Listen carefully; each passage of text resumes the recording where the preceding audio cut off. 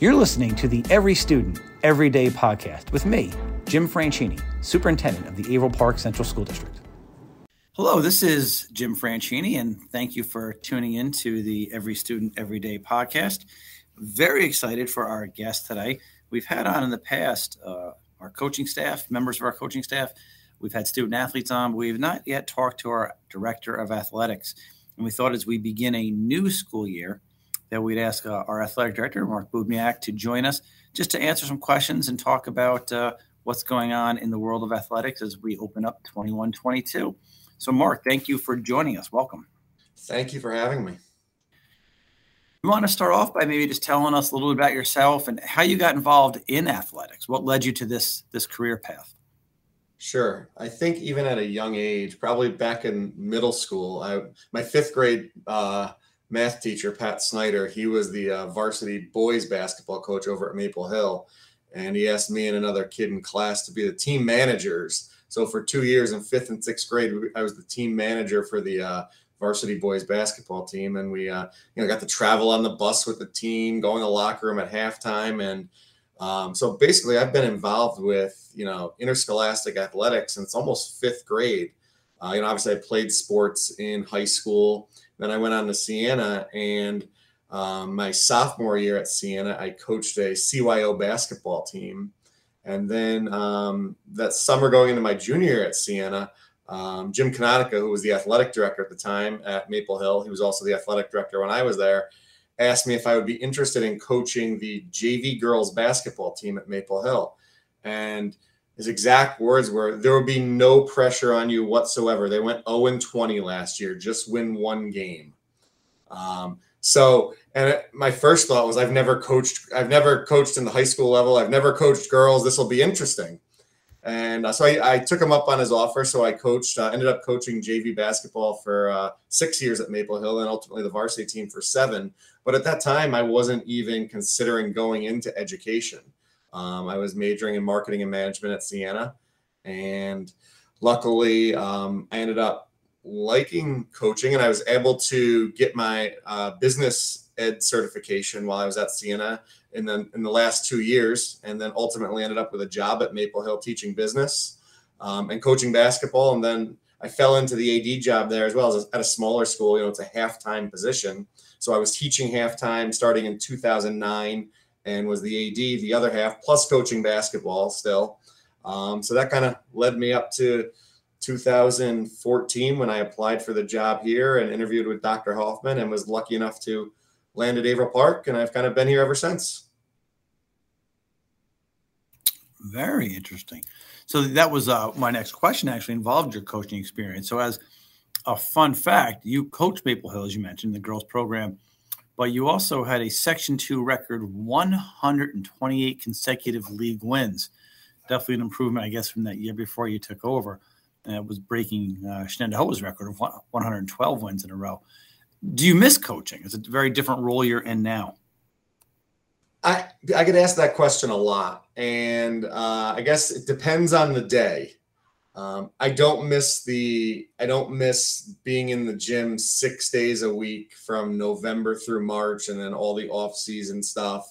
What I miss is the relationships with kids. Obviously, when you're coaching a team, those relationships are a lot closer than as the director of athletics, where you're administering an athletic program and you're bouncing from team to team, game to game. You don't have your own team. So I do miss the relationship with kids. I miss, the coaches I worked with. We had a great coaching staff at Maple Hill. But I've been really lucky here where, obviously the sport I coached was basketball. I did coach JV girls tennis for 2 years as well. And I coached boys modified track and field for 2 years at Maple Hill. But my primary sport I coached was basketball. So working here with Coach Organ and Coach Puglisi, it's great to work with them. And they'll come into my office and, ask me how I would handle something. So I still feel like I'm, dipping my toes in the water of still staying with basketball. And I'm currently the Section 2 girls basketball coordinator. So again, dipping my toes in the water there, staying in touch with basketball and what's going on in Section 2. It's funny, I think if you talk to anyone who's gone through the ranks in education and started out in teaching and has moved into more of an administrative role, when you ask that question, you always get the same answer. It's inevitable. It's the relationships with kids. I think we all get into it because of that, and having an impact and a direct effect on students. And when you move into the administrator role, that impact or the opportunity to impact students gets less in some ways and greater in others. I remember when I first got into admin, the assistant principal who I had at the time said to me when I asked him the question, how do you make up for that connection with your students in the classroom? And he said, well, look at it this way. When you're in a classroom, you have a really, really strong direct impact on a group of kids.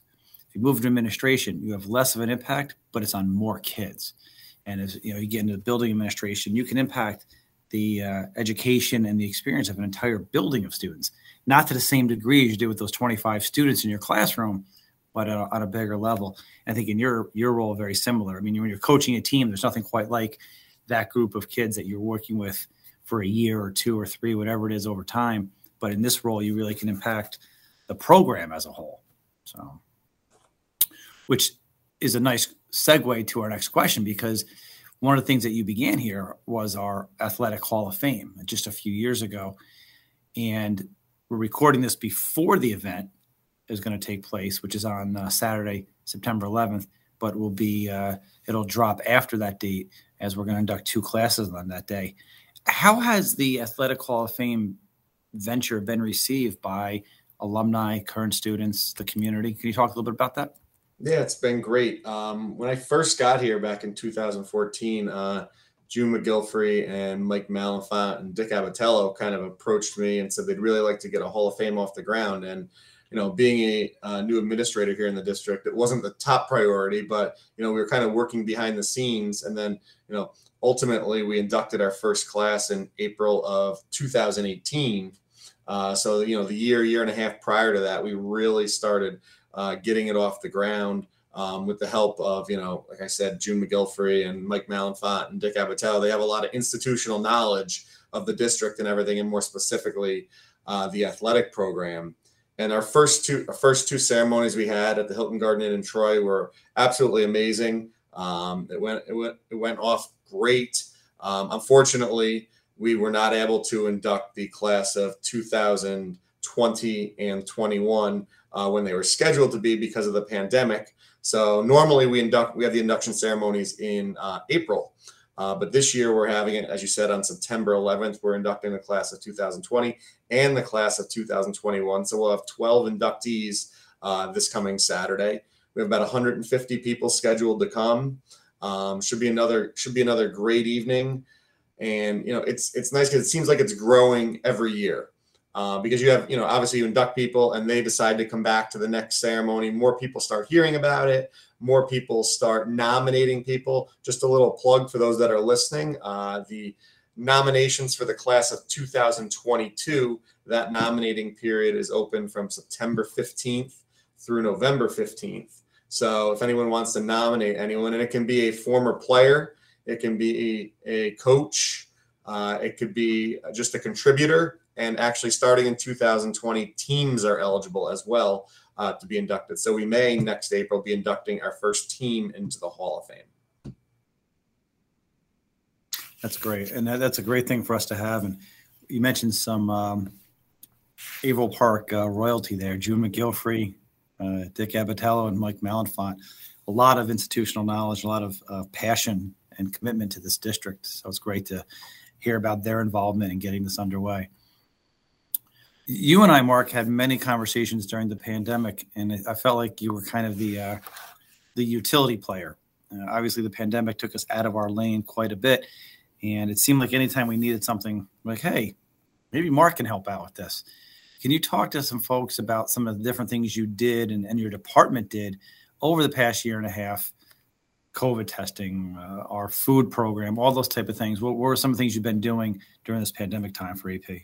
Yeah, sure. When the pandemic first hit, one of the first things, you kind of charged me with doing was to coordinate the meal delivery service for families and students in the district. So along with myself and the athletic department secretary, Monica Shoup, and our athletic trainer, Rachel Brown, we really worked with Colleen Wise in the food services, and Mark Primo and his staff over at transportation to make sure that those students who needed meals on a daily basis were getting those meals. So we would be here in the mornings when the meals got, the food was getting delivered, and then making sure that they were going in the proper bags and everything, and then ultimately going on the proper buses to get delivered to our students' homes. So we basically did that from when the pandemic hit through the rest of that school year.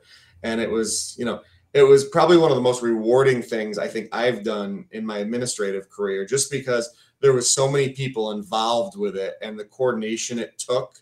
And I think, it really made a difference for those folks in the community. And then obviously last year, we were able to start sports back up. Those high risk sports, though, didn't start back up until February 1st, I believe it was last year. And as a district, we decided that we were going to COVID test our high risk student athletes. So we started off in the winter with, ice hockey and boys and girls basketball and wrestling and competitive cheerleading. We tested all of them, and then moved on to the fall 2 season, which was for us the high risk sports in the fall 2 season were football and girls volleyball. And again, another coordinated effort. We couldn't have done it without the 3 school nurses, Rebecca Everett, Val Miller, and Kate Giuliano, and then Monica Shoup and Rachel Brown. They were the ones that every morning, I think in the winter we did it 5 mornings a week, and then it was 3 mornings a week in the fall 2 season. But they were the ones every morning getting here at 7 o'clock, dressing in full PPE and doing all of the testing. My job was kind of easy, just to coordinate a little bit of it and then send in the results afterwards. But they were really the boots on the ground, so to speak, doing all the testing. And happy to say we tested over 900 student athletes and coaches last season. We did not have one positive. So that's really a credit to our coaching staff and our student athletes, and also their parents for abiding by all the protocols and making smart decisions throughout this pandemic. And yesterday we picked right back up with testing again. We tested the high risk student athletes here at the high school. And today we are testing those students at the middle school, because obviously this year we started modified sports back up. So we're testing them as well. It's been quite an effort to get that done. And I think we've talked about it publicly before. Our district was certainly at the forefront of testing in terms of the number of students and the number of times we were testing, and thankfully it went well. In the spring, because of the way last year went, the section moves, or the state athletic association moves seasons around. So we had girls volleyball and football at the same time back in the spring, and now they're back out on the field and in the gym just a few months later. What has that been like, especially for those student athletes who have really gone from season to season rather quickly? Yeah, I think it's different. I just talked to Coach Goebel, who coaches our football team, and Coach Fairchild, who coaches our girls volleyball team, about this in the past few weeks. I said to Coach Fairchild, he was getting ready for his match, and I said, doesn't it seem like we were just here? And we really were. It was the end of April, beginning of May when we finished the volleyball and football season, and we started back up in August. So it was really only a couple month break. I think it was kind of good for the student athletes, especially those student athletes that were returning. They were able to, it was almost just basically like a continuation of their season.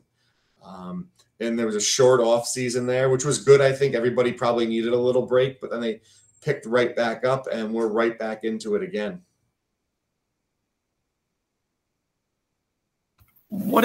As you talk about getting right back into it again, what have been some of those changes from the beginning of the pandemic to now in athletics?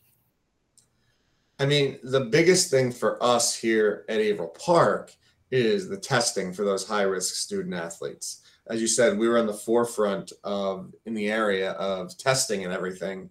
And I think that is one of the biggest changes for those high-risk student athletes, is getting tested weekly. And it just adds another layer of responsibility and duties to, the school nurses, Monica and Rachel and everything, and all those that are involved with the testing. So I think that's the biggest difference. The other thing is the masks. Obviously last school year we pretty much whatever sport it was, inside or outside, for the most part, had to wear masks. This year, luckily, we don't have to wear masks outside. It's only masks inside. But I think the bottom line is our student athletes and our coaches would do anything to have their seasons. What we don't want is to go back to, March 2 years ago when we had the spring seasons canceled. We want to give everybody an opportunity to play their seasons. And like I said, I think the coaches, student athletes, they're being smart with their decisions. We've already been through this for more than a year. So I think they know how to take these precautions seriously. They know what to do to keep themselves safe. And I think that the coaches and student athlete realize that it could end any second if we don't do things smart. And so hopefully we keep being smart and we continue throughout the fall season and we're able to move right into the winter. Obviously, the winter's a little more difficult because everything is inside. So I assume even in the winter season, we'll be wearing masks for our winter sports as well, but it's much better than the alternative. Agreed. How have our student athletes responded to the testing and the wearing masks? I know in the classroom we've talked with principals and teachers about this, and our students really have risen to the occasion. How's it been in athletics? It's been unbelievable. Obviously outside last year, there was times where I'd say, hey, make sure you get your mask up. And sometimes you'd forget, a student athlete, they just finish a race or something. They pull their mask down and they're, drink a bottle of water and forget to put their mask back up. But overall, things have been great. They're wearing their masks. They're, especially those student athletes that are outside, they're remembering when they step foot in the school building, when they go to the trainer's room, a locker room, get on a school bus, they remember, they always have their mask with them. They put their mask on. And then this year, we have modified sports going as well. And I was just down at the middle school yesterday, and those kids are great too. We had a little meeting outside with all the modified athletes. And as soon as they went to step foot in the school building, you watched them all put their masks back on. It's become second nature for them right now. So obviously I think they prefer not to wear a mask, but I think they're so used to it right now. Half the time they don't even realize they have their masks on. That's great to hear. They really have been doing a wonderful job. So during your time here in the district, we've been very fortunate in that we've been able to add some sports. And I know you've done some work with our colleagues and neighbors in terms of sports mergers. Most recently, we had the girls swim team. Can you talk a little bit about the sports that have been added and where do you see that going as we move forward in terms of expanding our offerings? Yeah, I think it was probably 6 years ago, we added boys and girls modified outdoor track and field. And that was the first edition since I had been here. And I think that's been tremendous for our track and field program, because the only way for those kids to participate in track and field, which would be to go through the APP process when they were in 7th and 8th grade. For those that don't know, that's the athletic placement process for exceptional 7th and 8th grade students to play at the high school level. But, many students maybe couldn't pass the physical fitness test or the maturity test to be able to play. So they didn't have an opportunity to participate in the sport of track and field. So by the time they got to high school, I would say probably 12 of the other suburban council school districts at the time had modified track and field. So those school districts were ahead of us, where those kids have had 2 years of learning, where our student athletes were just starting to learn the sport of track and field as freshmen. So it's been extremely beneficial to our track and field program. Then more recently, we have a boys ice hockey merger with South Colony, North Colony, Columbia, and Tamarack, which has been extremely successful. Each year we've had 4, 5, 6 boys be part of the merged ice hockey team.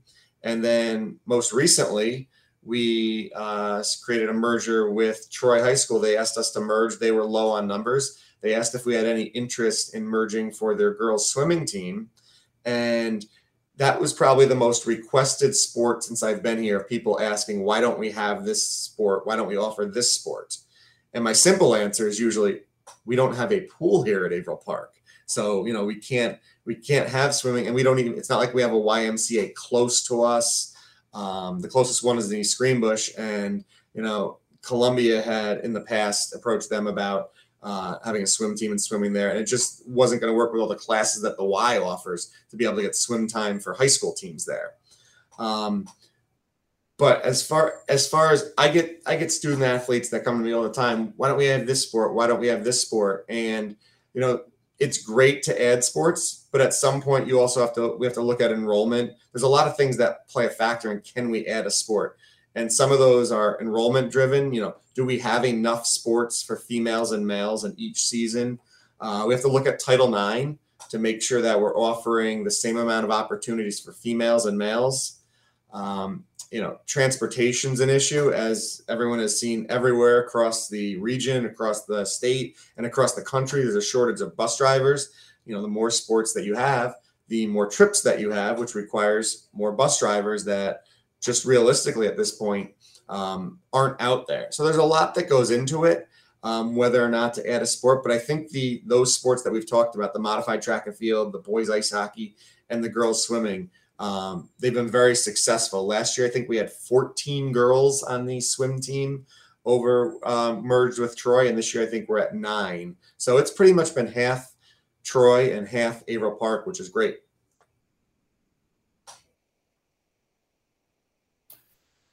A lot of additions, and I think you brought up a lot of those good factors. There really are a lot of variables that we have to take into consideration before we add, including, can we support it financially? Can we support it from an enrollment point of view? Stuff like, we were talking about the issue at the Y in East Greenbush. Like, do you have a facility that you can use regularly? And transportation is a huge issue right now. So there's a ton of things that we have to factor in. But we do try to keep those doors open, so we're providing as many opportunities as we can for students. Which, perfect segue to our last question, the name of our podcast, and our last question deals with our mission statement. So for you, Mark Bubniak, what does every student, every day mean to you? I think every student, every day from an athletic perspective means that either myself or our coaches or somebody involved in the athletic department makes contact with all of our student athletes every day. And I think that happens pretty much every day. Obviously, if student athletes are in season, if you're a girls soccer player, you're seeing Coach Luskin 6 days a week right now. That's easy. But even theyose student athletes they're in their off season, our coaches constantly are reaching out to our student athletes, affording them opportunities to work in the off season, whether it's weight room time, whether it's open gym time, whether it's even just suggesting a club or travel team to play with, or it can be as simple as walking down the hallway and saying hello, or one of our coaches being outside their classroom, and as a student athlete walks by, or any student, frankly, walks by, just saying hello. And you never know what a student or student athlete is going through that day. And just by saying hello, that might make their day. So I think that's kind of what every student every day means to me. And I think that really was clear and very evident during the pandemic, the influence anecdotally that we know our coaches were having on our student athletes, even when we weren't playing sports. That connection, that advice, that mentorship, that guidance, so crucial. And we're very fortunate here with the quality of the coaches that we have in our district, really outstanding people who are in it for the right reasons and are doing it to benefit kids and to help kids out. So, well, Mark, thank you very much for taking some time out. I know you're about to head out to the field, so thank you for getting us some time here and sharing your experiences here in our district and communicating that with our listeners. So thanks very much. Have a great afternoon. Thank you very much. I appreciate you having me. Thanks for tuning in. Be sure to subscribe to our podcast on Apple Podcasts, Spotify, or wherever you listen. See you next time on Every Student, Every Day.